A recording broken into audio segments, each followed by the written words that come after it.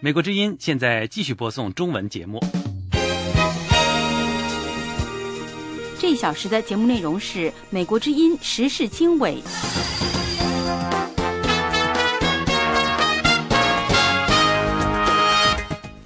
各位听众大家好，欢迎收听美国之音时事经纬节目。今天是2月24号星期天，我们从美国首都华盛顿现场播出这次节目。今天也是中国的元宵节，祝大家节日快乐。我是齐永明，接下来呢，为您介绍这次节目的主要内容。埃及反对派领袖呼吁抵制议会选举。梵蒂冈抨击媒体在教宗选举前施加压力。美日最高领导人在白宫会谈，内容涉及日中关于钓鱼岛领土纠纷以及朝鲜核试验等问题。中国船舶重工业集团网站日前称，中国政府已经将有关核动力船舶技术和核反应堆发电等技术正式立项。美国一家网络安全公司本星期指责中国军方在上海一座大楼内从事网络间谍活动。中国有毒化学物污染严重，全国癌症村多达247个。详细内容欢迎收听。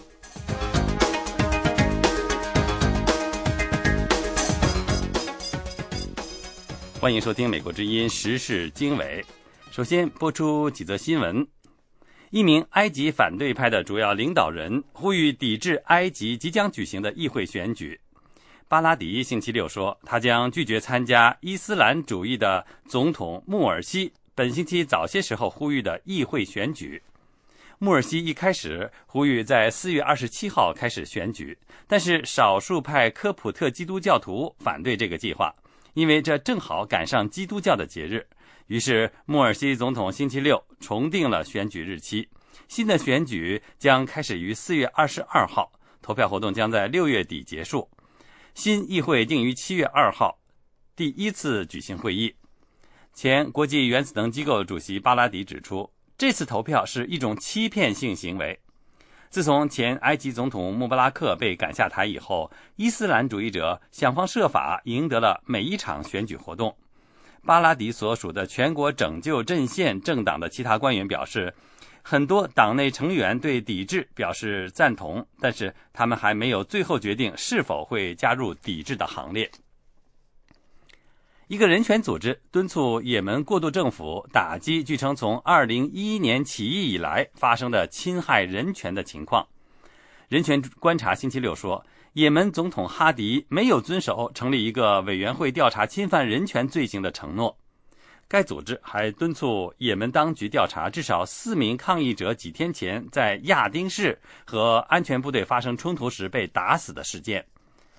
人权观察的一位官员说，所有各方根深蒂固的利益阻碍了惩罚那些肇事者的努力。另外一方面，一名去年年底在也门遭到绑架的奥地利男子出现在 YouTube 网站上一段录像中，并称如果不满足绑架者的要求，他将被杀死。这名自称叫纽鲍尔的奥地利男子央求也门、奥地利的政府以及欧盟答应绑架者的要求。纽鲍尔说话时被一把枪顶住头。奥地利官员说，他们相信那录像是真实的。梵蒂冈批评媒体在他们即将选出一个新的教宗之前，对枢机主教们施加了诽谤重伤性的压力。梵蒂冈圣座国务院星期六表示，在很广泛内流通的经常是未经证实的、无法核实的或者是完全错误的新闻报道是可悲的。那些新闻对一些人和梵蒂冈造成了严重的伤害。意大利报纸最近刊登了一则没有消息来源的报道，揭秘一份为教宗准备的秘密档案材料的内容。那份材料和2012年梵蒂冈文件泄密丑闻有关。教宗本笃16世本月早些时候宣布因健康原因要退位，他是几百年来第一个退位的教宗。目前的规定要求那些要参加教宗选举的枢机主教在3月15号举行会议，而教宗本笃16世即将在2月28号正式退位。美国之音时事经纬，欢迎收听。我们来了解在华盛顿的消息。正在美国进行访问的日本首相安倍晋三2月22号在白宫和美国总统奥巴马举行会晤。据报道，两位首脑会谈的内容涉及日中关于钓鱼岛领土纠纷以及朝鲜核试验等问题。有关详情，下面是美国之音记者宇宙在华盛顿的报道。据美国公共电视网 PBS 报道，作为日本首相首次访问美国的安倍晋三与奥巴马谈话的关键议题包括中国的崛起、北韩的核野心以及日本是否建立常规军队。美国与日本建立了坚定的贸易关系，并且自二战结束以来一直在日本派有数万驻军。美国公共电视网 PBS 报道说，现在两国都面临来自崛起的中国及其新领导人习近平的挑战。美国政府对中国与日本之间的紧张关系也越来越关注。日本首相安倍晋三在会晤奥巴马总统之后的一个演说中指出，日本无法容忍中国政府的挑战。We simply cannot tolerate any challenge now and in the future.他说，我们无论现在还是将来都无法容忍任何挑战，任何一个国家都不应该误判我们民族的坚定决心，任何人都不应该怀疑日美同盟的牢固程. 但是我也绝不想使事态升级。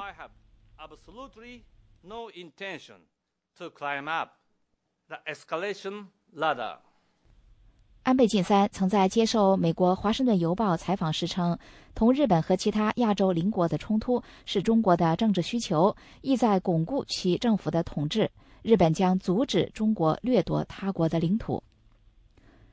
中国外交部发言人洪磊则反击说，安倍晋三煽动地区国家间的对立，在国际社会不得人心。美国《时代周刊》说，安倍晋三访问美国面对的是老问题和少答案。中国与日本在钓鱼岛日称尖阁诸岛问题上的紧张关系加剧，引发对武力冲突的担忧。中国与当年的德国具有相似之处，都是渴望获得更多尊重和全球影响的正在膨胀的经济和军事大国。不过，美国麻省理工学院的中国问题专家傅泰林认为，把中国与当年的德国相提并论并不完全贴切。他说，我的确也认为形势危急，这样的类比利于引起关注，然而这只是一场目的性十分有限的冲突，并不涉及全球所有大国对一个地区控制权的争夺。中国海口经济学院的东亚安全问题专家沈世顺教授对美国之音表示，钓鱼岛问题的发展很大程度源于两国的民族情结。他说，可以看出来，在钓鱼岛问题上，中国国内对目前政府所采取的政策是支持的，也是认可的。中国人民大学国际关系教授石英红对美国之音表示，在东亚局势问题上，美国注重在微观上拿捏平衡。美国总统奥巴马则在会晤之后说，他与安倍晋三在会谈中花了很多时间讨论刺激经济增长的途径，他并且称这是双方的首要任务。以上是美国之音记者宇宙从美国首都华盛顿为您所做的采访报道。这是美国之音的中文广播。The Voice of America。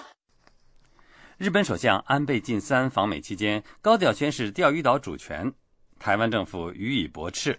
下面请听美国之音记者申华从台北发来的报道。安倍晋三星期五在华盛顿表示，历史和国际法都证明尖阁列岛，台湾称钓鱼台，中国称钓鱼岛，是日本的领土。从1895年到1971年的漫长年代里，从无任何国家对此提出挑战。日本今天或未来都绝不容忍对此提出挑战。报道说，马英九总统星期六上午重申了台湾对钓鱼台的立场，并再度谈到东海和平倡议的主张。马英九还说，东海和平倡议搁置的是争议而非主权，这是有利各方的做法，最符合区域人民的利益。台湾外交部发言人夏继昌星期六对美国之音说，那我们对钓鱼台列屿主权的立场的这个是非常明确，坚定而一贯。安倍日前强调1895年尖阁诸岛正式归属日本，对此夏季昌说，对于安倍所讲的这一部分，我们必须说明，日本内阁1895年以内部秘密决议将钓鱼台纳入他们的国土之后，日本并没有做出公开的宣布。维基百科叙述这段历史的时候说，1894年中日甲午战争爆发，战争尾声时，日本1895年1月14日通过内阁会议决定，声称钓鱼岛为无主地，正式划入日本版图，要在钓鱼岛建立国标。但是该内阁决议并未有文件遗留，也未由国家最高首脑天皇签署布告。针对马英九再次提到东海和平倡议，民进党立委高志鹏对美国之音说，不好讲说安倍这样是打了马英九一个耳光了哈，至少但是看得出来说，至少马英九当初在提这样的一个东海和平协议，其实也没有得到日本的沟通或任何的承诺只是自己很爽的了哈。民进党立委萧美琴星期六举行记者会，抨击台湾外交部以娱乐方式制作的一部有关东海和平倡议的宣传片。不过谈到马英九东海和平倡议时，他对美国之音说，民进党乐观其成。本来东海和平倡议的提出我们也乐观其成没有表示反对的意见但是外交部对于他们政策的宣传却是用我们今天看到的这样子的娱乐跟综艺性的方式来呈现。那如果我们都没有办法 take ourselves seriously 我们要怎么去期待日本、中国其他周边的国家这个重视我们的立场而且严肃看待我们的立场。淡江大学美国研究所的陈一新教授对美国之音说，安倍在华盛顿的讲话可能并没有想象的那样强硬。他说，觉得安倍这一天呢，这一两天呢稍微软一点，也不过说是大陆对大陆的那个谈判的大门永远开着。那么事实上这个也是美国的压力，美国希望他这个在钓鱼台问题上面能够和平解决，但是安倍呢显然他也有他的困难。陈一新教授说，安倍面临来自政治、经济、外交的各方面压力，因此有时显得很硬，有时又不得不软一些，继续观察是必要的。美国之音记者申华台北报道。这是美国之音的时事经纬节目。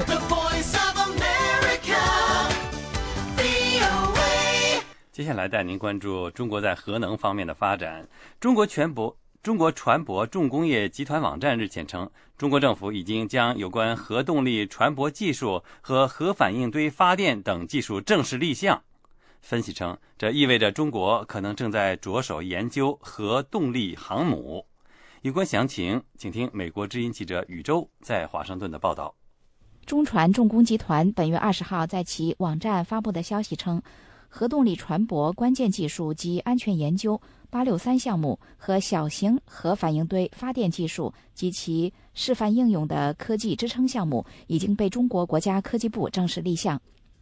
有分析称，由于核动力船舶技术与核动力航母密不可分，中国此举可能意味着中国正在着手研制核动力航母或者类似船只。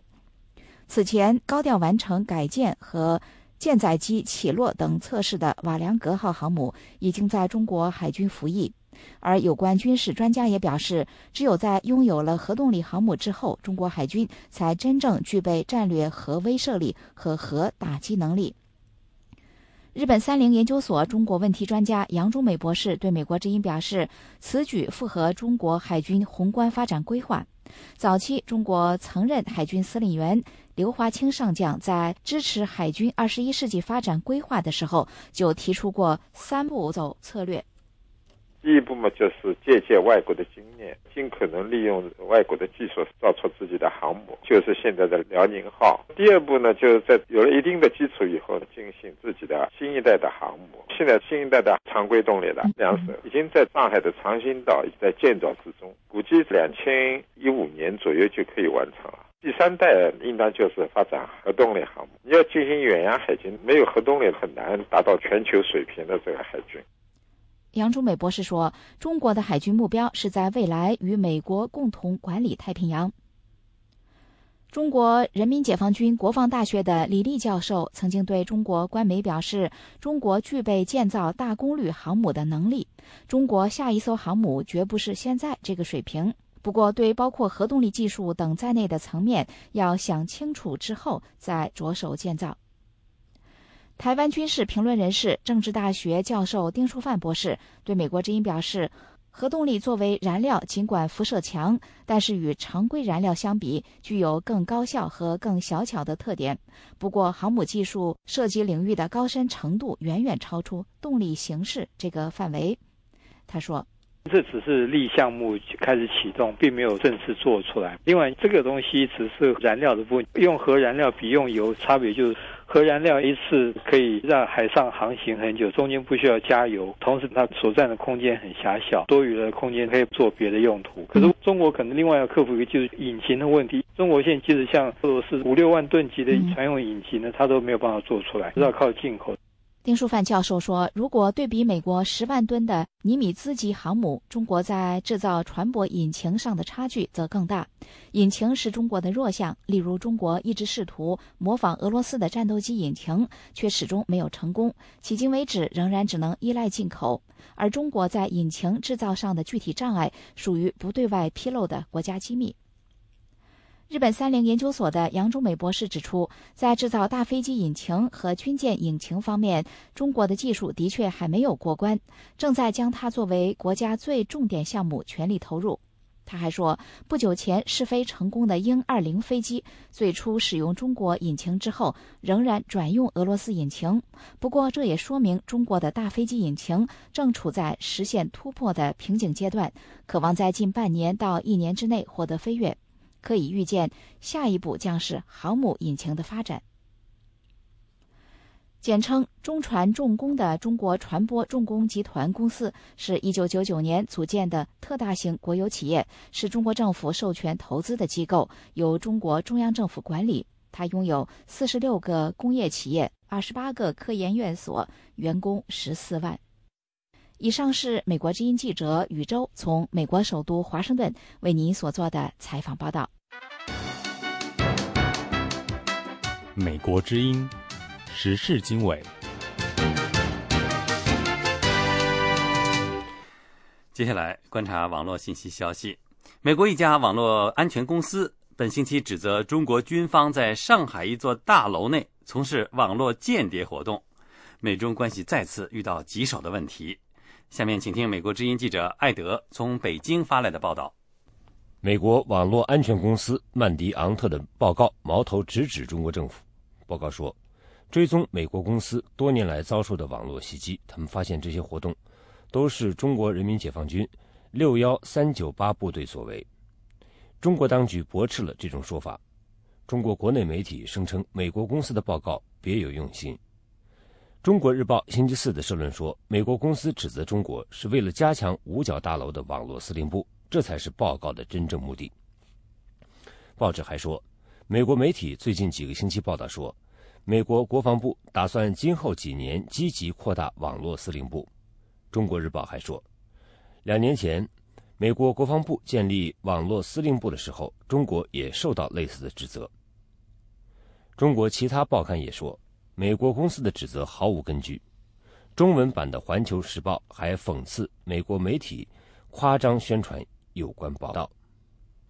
网络威胁是美中关系面临的日益增多的挑战之一。这些挑战包括长期困扰两国关系的经济问题，以及去年中国和日本在南海的领土争端激化。北京人民大学的国际关系学教授石英红说，我们发现在战略事务上关系越来越紧张，这不好，这几乎就是一个坏的征兆。上海复旦大学的政治学者沈丁力说，虽然美国政府还没有出面支持曼迪昂特公司有关网络袭击来自中国军方的说法，但人们有理由对局势感到担心。他说，情况不好，如果中国确实发动网络袭击，那就不合适，那就违反了中国自己的法律，这会把别国对中国的袭击合法化。沈丁力还说，虽然曼迪昂特的报告令人怀疑，毫无疑问，网络已经成了美中竞争的新战场，双方都在积极发动袭击。他说，我认为中国可能在大规模发动袭击，有很多目标，而美国则更有针对性，对特别的地方发动袭击。他认为，所以美中两国需要会谈。他说，至少这种指称和意义为中国和美国提供了一个机会，两国政府应当更直接面对这种问题，通过对话和会谈来讨论。中国和美国官员已经讨论过网络安全问题，双方也举行过非官方的或是他们所说的双轨谈判，但是分析人士说，这些接触不足以应对网络袭击这一复杂的挑战。这里是美国之音的中文节目。欢迎继续收听美国之音时事经纬节目。中国电子商务先驱阿里巴巴集团创始人马云近日在亚布力中国企业家论坛上呼吁正视环境和食品危机。他称北京雾霾令他特别高兴，因为特权阶级这次没有特供空气了。身为大自然保护协会全球董事会董事的马云星期五说，以往呼吁水、空气和食品安全时，没有多少人相信，因为特权阶级有特权的水。这次没有了特级空气，他们回到家同样会面临老婆孩子的指责。马云说，让他睡不着觉的不是阿里巴巴和淘宝，而是水不能喝，食品不能吃，孩子不能喝牛奶了。马云警告，相信10年后，肝、肺、胃3大癌症将会困扰中国每一个家庭。他呼吁不要让大家辛苦挣的钱都变成医药费。马云表示，发展快速和政府失职，以及整个社会缺乏信仰和敬畏，造成这场中国的巨大危机。他说，以前为中国成为世界工厂骄傲，目前面临的是灾难。美国之音时事经纬，欢迎收听。The Voice of America。 欢迎继续收听美国之音时事经纬。中国有毒化学污染严重，全国癌症村多达247个。有环保人士指出，政府必须拿出实际行动来解决化学品污染问题，从资金链上斩断污染的源头。有关详情，下面是美国之音记者杨明的报道。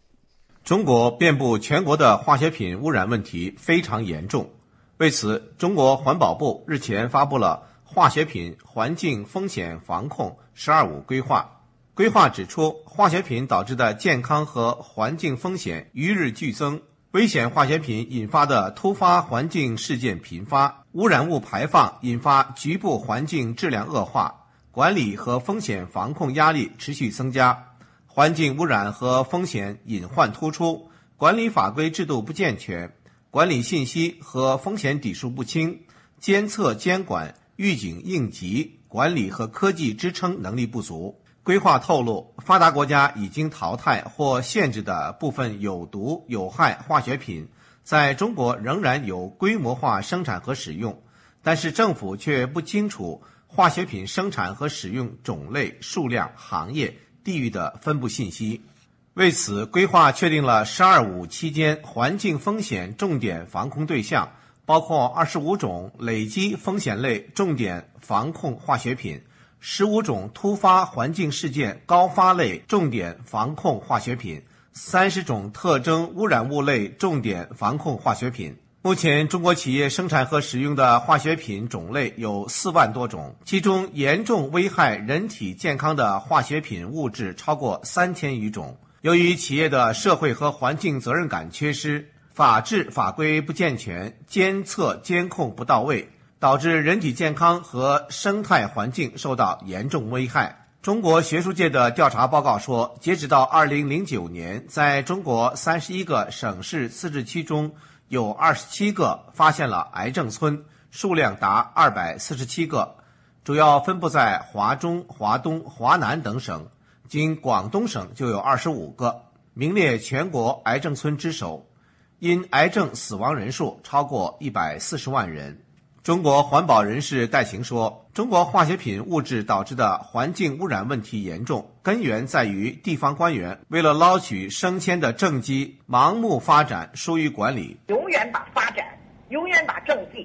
看作是第一位。比如说你刚才说的它的发布，这也可以算是它的政绩。那你发布完了以后，你下面呢？戴晴认为，解决中国的化学品环境污染问题，官方必须在法规制度、监督监管、落实执行等方面切实发挥主导作用，同时要调动社会民间和非政府组织的力量，全方位多管齐下的预防、治理和解决。中国非政府民间环保组织绿色流域主任于小刚认为，在一些高污染、高排放企业不遵守国家有关规定，降低和减少污染物的排放时，治理化学品等污染问题，应当从资金供应链的源头切断企业的银行贷款。如果银行能够遵守国家的减少或者是停止对污染企业的贷款的话，那么这些企业呢是能够比较好的行动，对吧？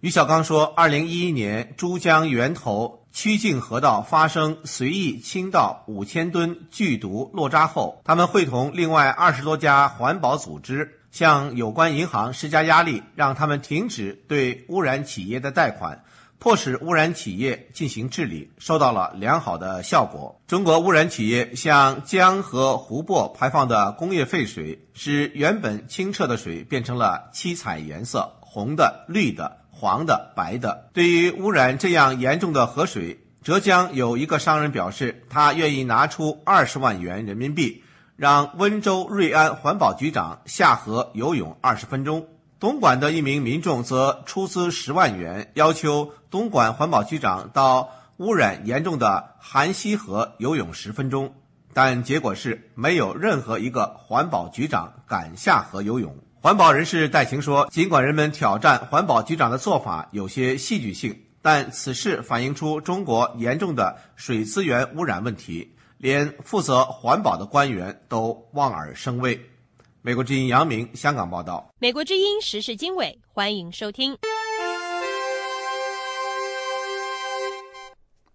说到中国浙江、广东几位人士呼吁当地主管环境的官员呢，能够下河在污染严重的河里游泳，并会支付他们10万到20万元的这个消息呢，几位局长是怎么回应的呢？据说这几位局长说，他们对河流污染不负有责任，环境保护是多部门的事情。有关这方面的情况，请听美国之音记者周玉玲的报道。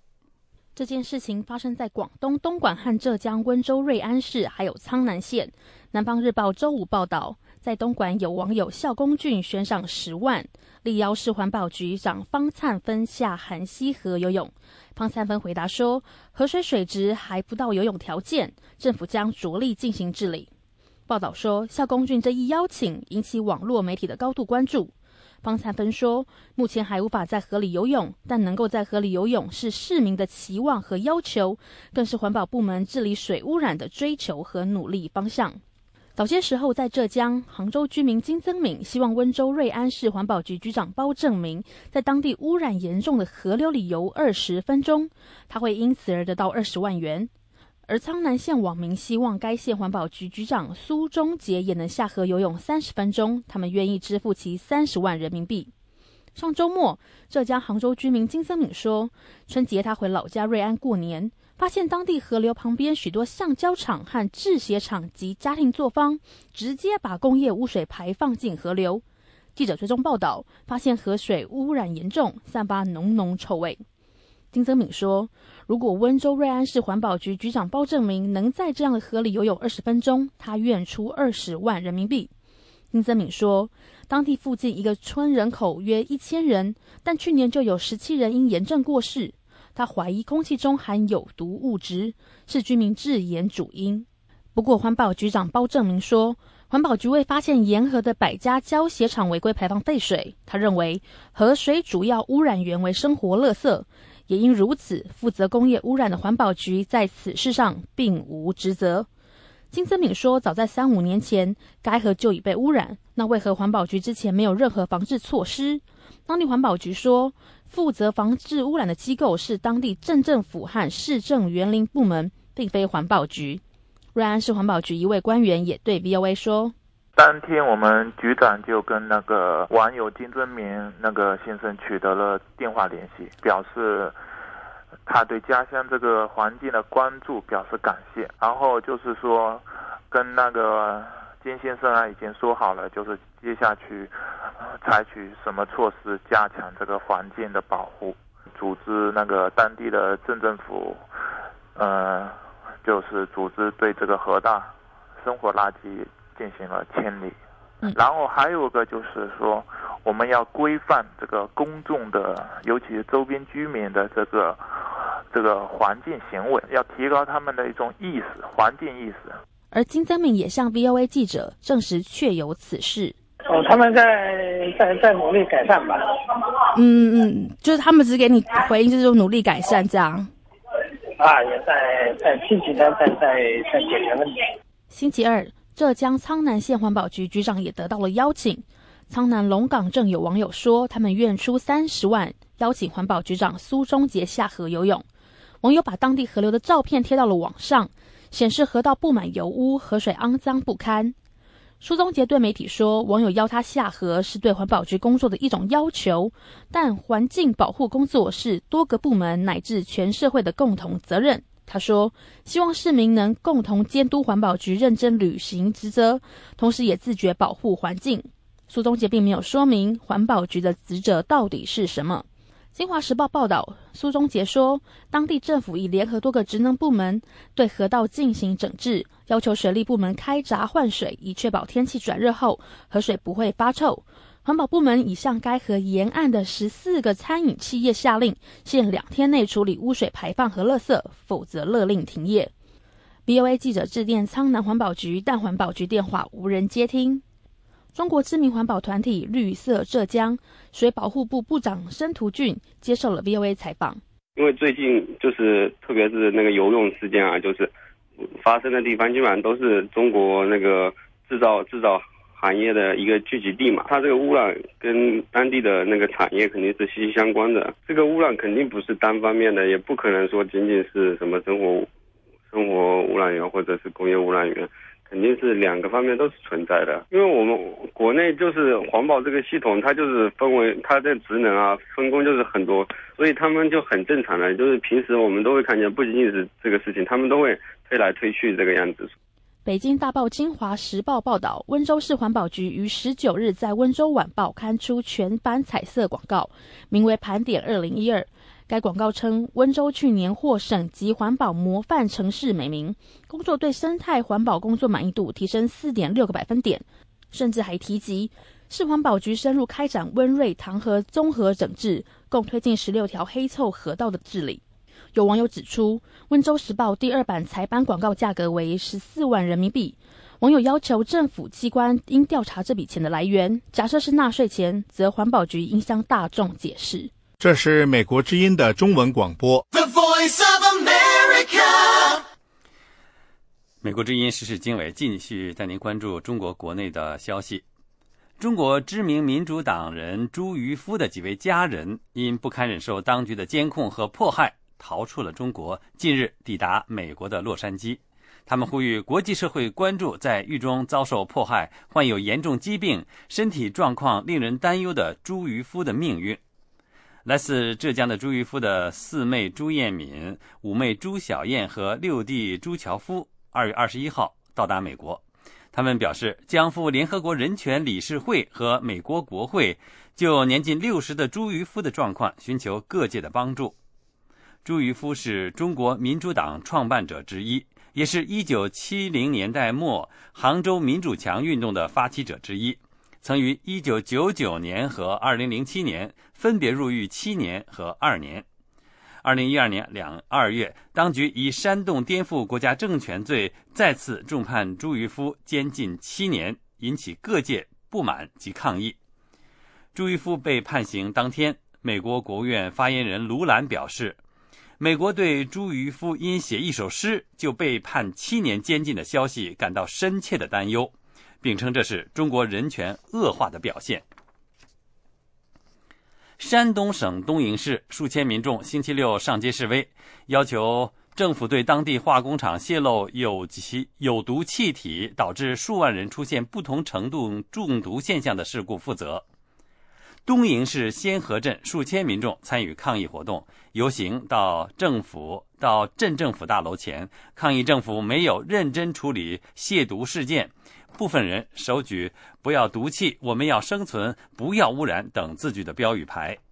有报道说，网友18号在网上披露，位于仙河镇以北10余公里的化工厂17号释放了大量剧毒硫化氢气体，大量人员出现头昏、头疼、眼睛疼、嗓子疼、胸闷等症状。山东商报19号报道，东营市环保部门证实气体泄漏，但称气体主要是对人体无害的氰化物。这是美国之音的时事经纬节目。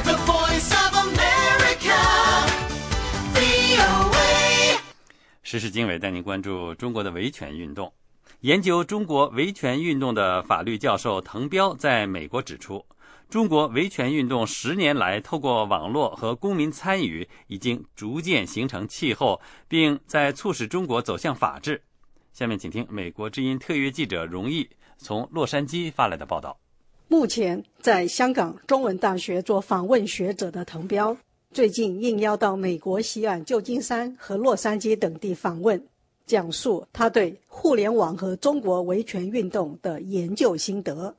滕彪以亲身参与的经验指出，在互联网快速发展的条件下，不论是消费者、小区业主、被拆迁者、担心污染的居民、工人、农民，甚至前一天还跟政府口径一致的人，都可能随时成为维权的行动者。滕彪说，互联网是上帝给中国的一个非常重要的礼物，它使公民更容易联合起来，它和中国维权运动是同时起步的。我觉得在互联网的助力之下，中国的维权运动将会是民主化的一个重要的推动力量，在某种程度上它将会改变中国。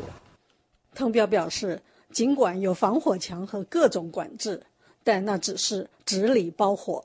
比如大家约好同一个时间一起发帖转帖的网络快闪行动，管理者就根本删不过来。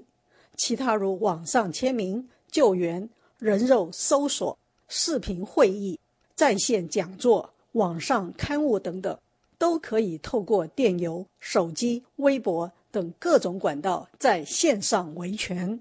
滕彪创造了一个词儿“围观”来描述这种公民联合起来维权的现象。滕彪说，因为中国有结社的禁忌，中国维权运动也不搞组织，没有领导人，没有章程，成员也随时变动。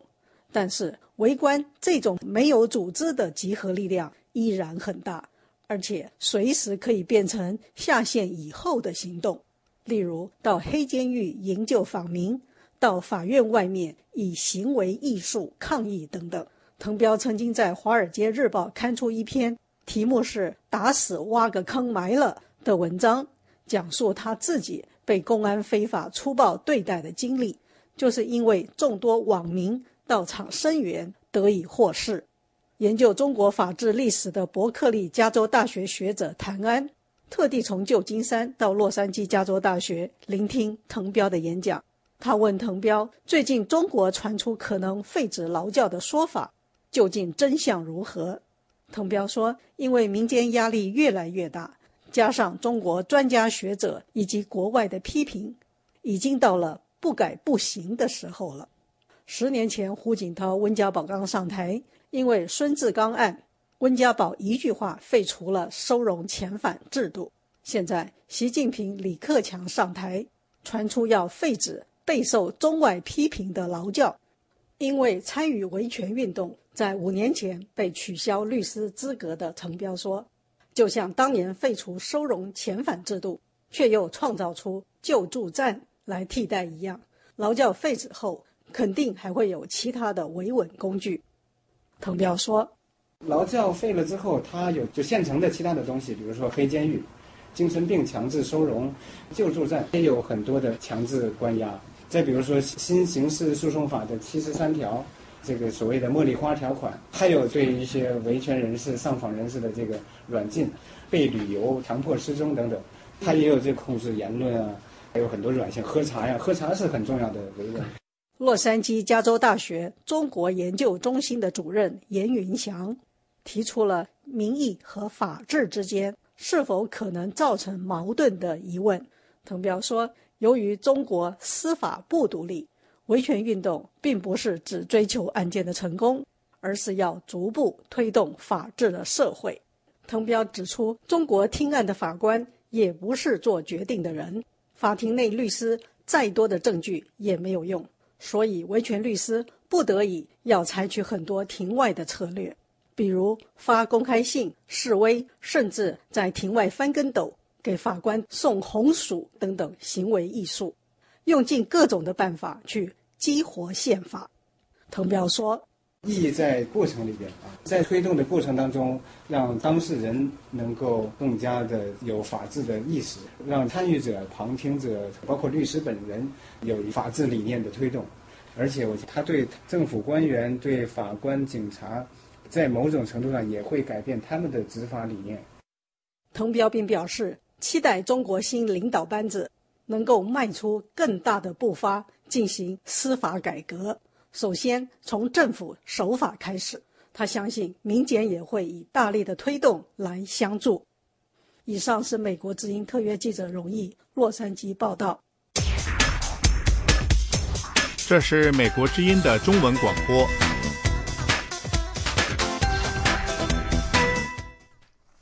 欢迎继续收听美国之音时事经纬。中国维权人士和访民两会前夕积极行动，访民从全国各地聚集到北京，呼吁废止信访条例，并要求官员公布财产。北京维权人士发起的找人大代表活动已经持续了1个多月。有关详情，下面是美国之音记者陆洋在华盛顿的报道。2月21号，来自中国各地的几十名上访维权人士在北京发起全国两会请愿，他们请求设立申诉控告、举报监督机构，制定申诉控告、举报监督法，同时废止信访条例。北京知名社会活动人士胡佳表示，信访这种做法实际上就是一个骗局，起不到化解社会矛盾的作用，反而会激发矛盾。实际上你知道，信访在中国本身就是一个骗局。所谓人民来信来访啊，它等于是一个过滤器，它把所有的社会矛盾用那个拦截了，就是给你一个虚假的那么一个希望，你似乎通过信访啊你能解决问题。我看过很多信访人，最长的访了几十年，少则的话10几年、10年、几年的，但是实际上信访能够解决问题的这个几率，官方自己出的数字大概是2%吧。胡佳认为，通过信访申冤的案子几乎为零。相反，各地对访民的解访已经形成了一个贪污腐败的利益链条。胡佳说，信访制度在中国是一个病态的制度，应该彻底否定。北京维权人士何德普等12人组成的维权小组最近启动了我们要找人大代表的活动，参加者都是北京人大代表的公民参选人。从活动开始到现在，维权活动小组去过2次东城区找人大代表，之后每个星期都去海淀区，希望有人大代表愿意跟他们见面。但是遗憾的是，每次去都落空。何德普2月23号接受美国之音采访的时候说，这项活动他们还会继续搞下去，因为选民见人大代表是在行使选民权利，而人大代表应该跟人民保持零距离。很遗憾啊，找了半天，找了快2月了，也找不到一个。这个人大代表确实比较难找，我估计还是不愿意见我们啊，因为打着牌子在那儿站好长时间，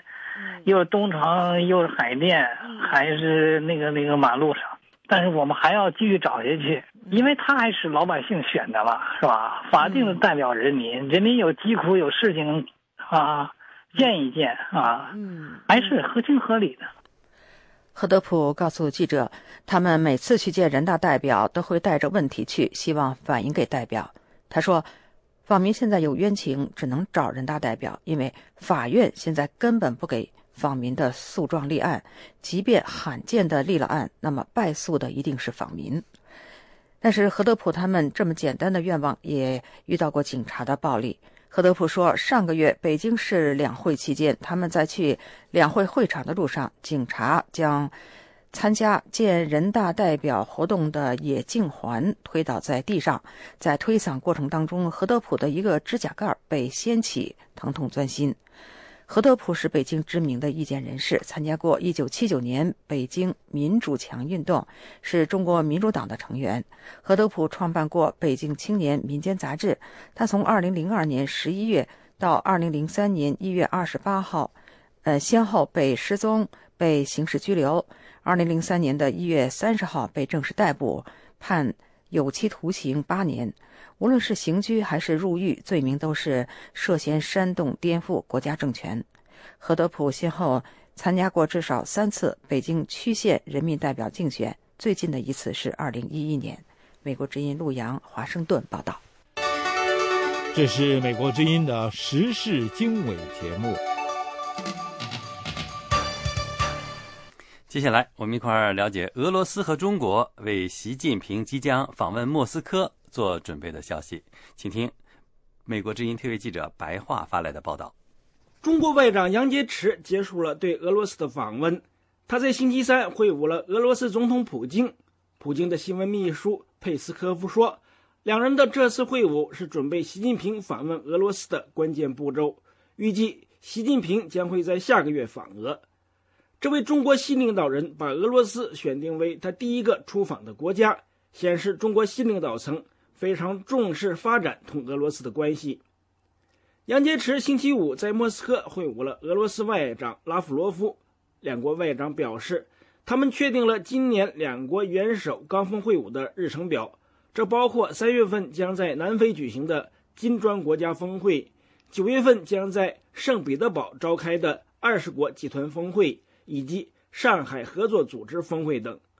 拉夫罗夫和杨洁篪还强调，两国在朝鲜和叙利亚等国际问题上立场一致，双方今后在国际事务中还将继续合作和协调立场。俄罗斯的中国问题学者拉林认为，习近平3月份的俄罗斯之行是俄中关系中的大事，对两国关系至关重要。拉林说，习近平的这次访问是想展示中国新领导人在继续推行其前任的巩固和发展同俄罗斯关系的这一政策，这是习近平访俄的最主要的意义。我不太清楚他们是否将签署很多的协议，因为在这个方面，双方通常都是闭门讨论和交易，外界很难了解内幕。但不管怎样，这次访问主要是想确定两国的战略伙伴关系以及合作将同过去一样将持续下去。俄中两国准备习近平访俄之际，中国同日本因为领土纠纷导致双边关系紧张。在杨洁篪访问俄罗斯的同时，作为日本首相安倍的特使，日本前首相森喜朗也在星期三抵达莫斯科访问。森喜朗的莫斯科之行同样是为日本首相安倍访问俄罗斯做准备。学者拉林认为，虽然杨洁篪和森喜朗同时访问莫斯科，但俄罗斯不会参与到中国和日本的领土纠纷中。拉林说，除了呼吁双方保持克制之外，我想俄罗斯不需要在中日的这场纠纷中扮演任何角色。中国和日本这两个国家也不太可能请求俄罗斯扮演调停人的角色，他们将会通过双边接触解决目前的问题。中国更是坚持这样的立场。拉林说，在习近平3月份同俄国领导人的高峰会晤中，中日领土纠纷同样不会成为主要的议题。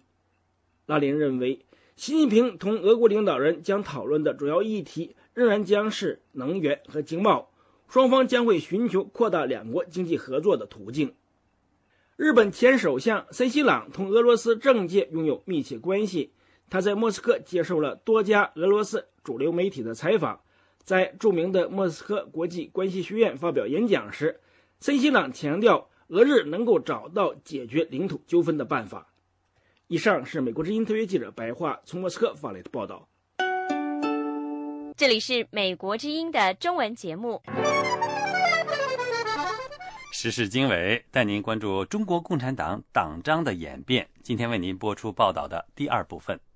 距离两会代表们参政议政的人民大会堂不远，就是毛泽东纪念堂。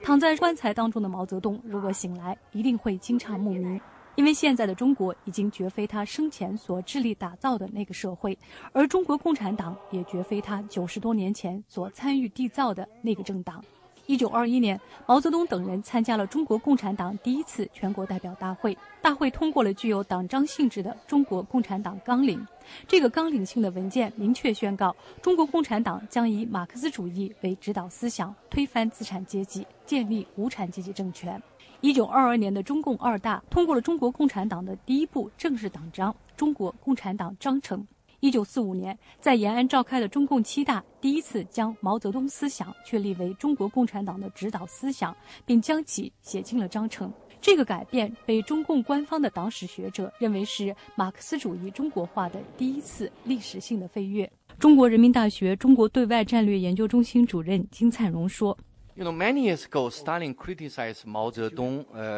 as a 三沟沟里面的马克思主义。很多年前，斯大林就批评毛泽东搞的是山沟沟里的马克思主义。实际上，毛泽东是一个民族主义者，共产主义只是他的一个工具，用来达到民族主义的目标。我相信，如果马克思和毛泽东同时代生活，并成为毛实现民族主义目标的障碍时，他会毫不犹豫地把马克思清除掉的。邓小平理论的提出是中共党章所认为的马克思主义中国化的第二次历史性飞跃。1992年，中共14大通过的党章第一次郑重提出邓小平建设有中国特色的社会主义理论。1997年的15大第一次明确提出了邓小平理论，并把它确立为中国共产党的指导思想。北京之春的主编胡平说：说社会主义干社会主义，你现在你就是极左派；你说资本主义干资本主义，你就是自由化派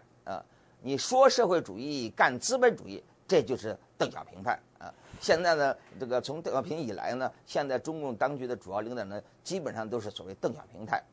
他们在实际上干的是已经越来越多的资本主义，而在口头上呢，还保留了若干社会主义。所谓中国特色的社会主义呢，其实就是指的这么一个东西。胡平还说，自从这个四人帮垮台，邓小平第3次复出，推行改革以来，中国实际上就已经放弃了他这个共产的革命的一些很多的一些目标。因为改革开放说到底，改什么呢？那就是改共产党自己过去搞的那一套嘛，也就是改他过去共产革命那一套。那么在实践上已经走得相当之远。而在理论上呢，为了保持一种所谓这个前后的一贯性，因此呢，在理论上，在这个党章上，在文字上，你看的还比较少。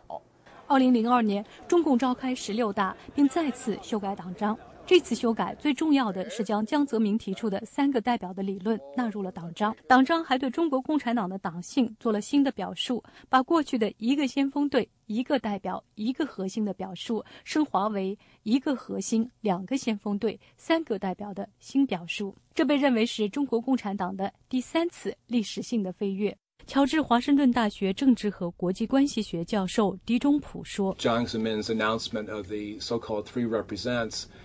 江泽民提出的3个代表理论为共产党已经在做的一切，将私营企业主纳入体系，吸收同化资本家，提供了意识形态的基础，并将其合法化。在某种意义上说，这是与时俱进。乔治华盛顿大学的狄中普教授说，当时的中国私营企业几乎是所有的新就业机会、所有经济增长以及财政收入的来源，而地方官员为了职位的升迁，已经在与私营企业家合作。也正是在这一年，中国共产党开始接纳了被认为代表了先进生产力的富人入党。从1大的纲领要推翻资产阶级，到16大的党章暗示可以接纳私企老板入党，中国共产党几乎是走向了自己的反面。胡平说：“共产党的变化，你本来现在你既然变得和过去都已经面目全非，照理说你就不应该坚持原来的名字了，照理说你就该放你的独裁权这个专制权利了。而共产党呢，同时呢，他又要坚持过去的名称，以便于坚持他继续这种专制的权利。那么所以这种变化呢，我觉得它更多的是一种这个负面的作用。一个政党如果能够在前前后后做出这么多自相矛盾、这个完全不一样的事情，而依然脸都不红的坚持原来的连名字也不改，地位也不变，那么这就本身就意味着这个党已经失去了也最起码的一些道德标准。中共17大和去年结束的中共18大再次对党章进行修改，确立了胡锦涛提出的科学发展观的地位。马克思主义、毛泽东思想、邓小平理论三个代表和科学发展观成为中国共产党的行动指南。至此，中国共产党不仅在实践上，也在理论上一步步远离了马克思主义，也背离了建党的初衷。中国驻英大使刘晓明去年在接受英国媒体采访时表示，中国不应该被称为共产党国家。乔治华盛顿大学的狄中普说， China has abandoned the Marxist goals of creating a communist utopia. 中国已经抛弃了马克思主义的目标，也就是建立共产主义的乌托邦，但是仍然保留了列宁主义的政治体系，一党占据统治地位，而且取得该党的成员资格就是通往获得这个社会最有影响力、最有权力的地位的大门。中国宪政学者曹思远认为，中国共产党应该更名为中国社会党，才能名副其实。我就曾经提过这个建议，在90年代，我也是根据改革的发展，我认为呢，共产党完全可以改名为中国社会党。我们搞社会主义，这为什么不叫社会党？共产主义起码是10000年以后的事，能不能实行共产主义，要有10000年以后的全国人民代表大会去表决啊，由我们的子孙后代去决定呢。现在我们干的是社会主义，我们就叫社会党，有什么不好呢？北京之春的胡平说，对中国来说呢，他尽管他现在的所作所为和过去相比，那这个有天壤之别，但是呢，他表面上还要强调他的一贯性。这次习近平讲话也强调了，不能用后30年去否定前30年，也不能用前30年否定后30年。因为他这里的更大的目的在于呢，他要保持他这个党对共产党的一党专制，保持共产党对权力的垄断。就假如你共产党你自己都承认你过去共产革命给搞错了，而你共产党专制的一党专制的就建立在你共产革命这个基础之上，那么从而如果你自己承认你过去搞错了，你就没有理由继续专制，也没有理由再叫共产党。中国新领导人习近平上台之后，会把中国带向何方？北京之春的胡平说，习近平不久前在他就任总书记之后，第一次和新科中央委员、中央候补委员讲话中间，那么就尤其强调中国特色的社会主义，而指出呢，邓小平是中国特色社会主义的这个开拓者，而在整个讲话过程中，习近平一次也没有提到毛泽东思想，一次也没有提到毛泽东，那么这就可以看得出来，现在的中共的当局呢，实际上他们在这个已经和这个马列的思想和毛的思想就离得相当远。中国人民大学的金灿荣说 The nature of Chinese leadership now can be defined as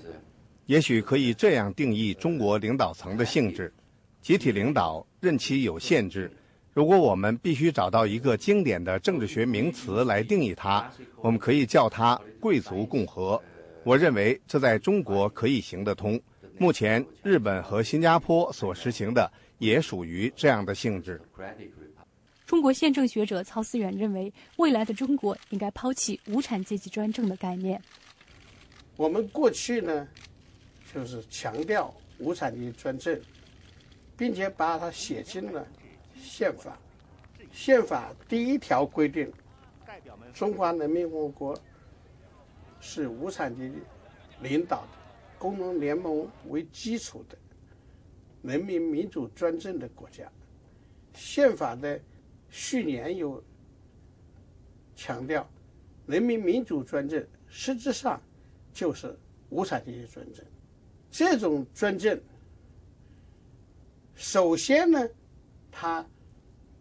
不符合列宁主义的创始人列宁的理论。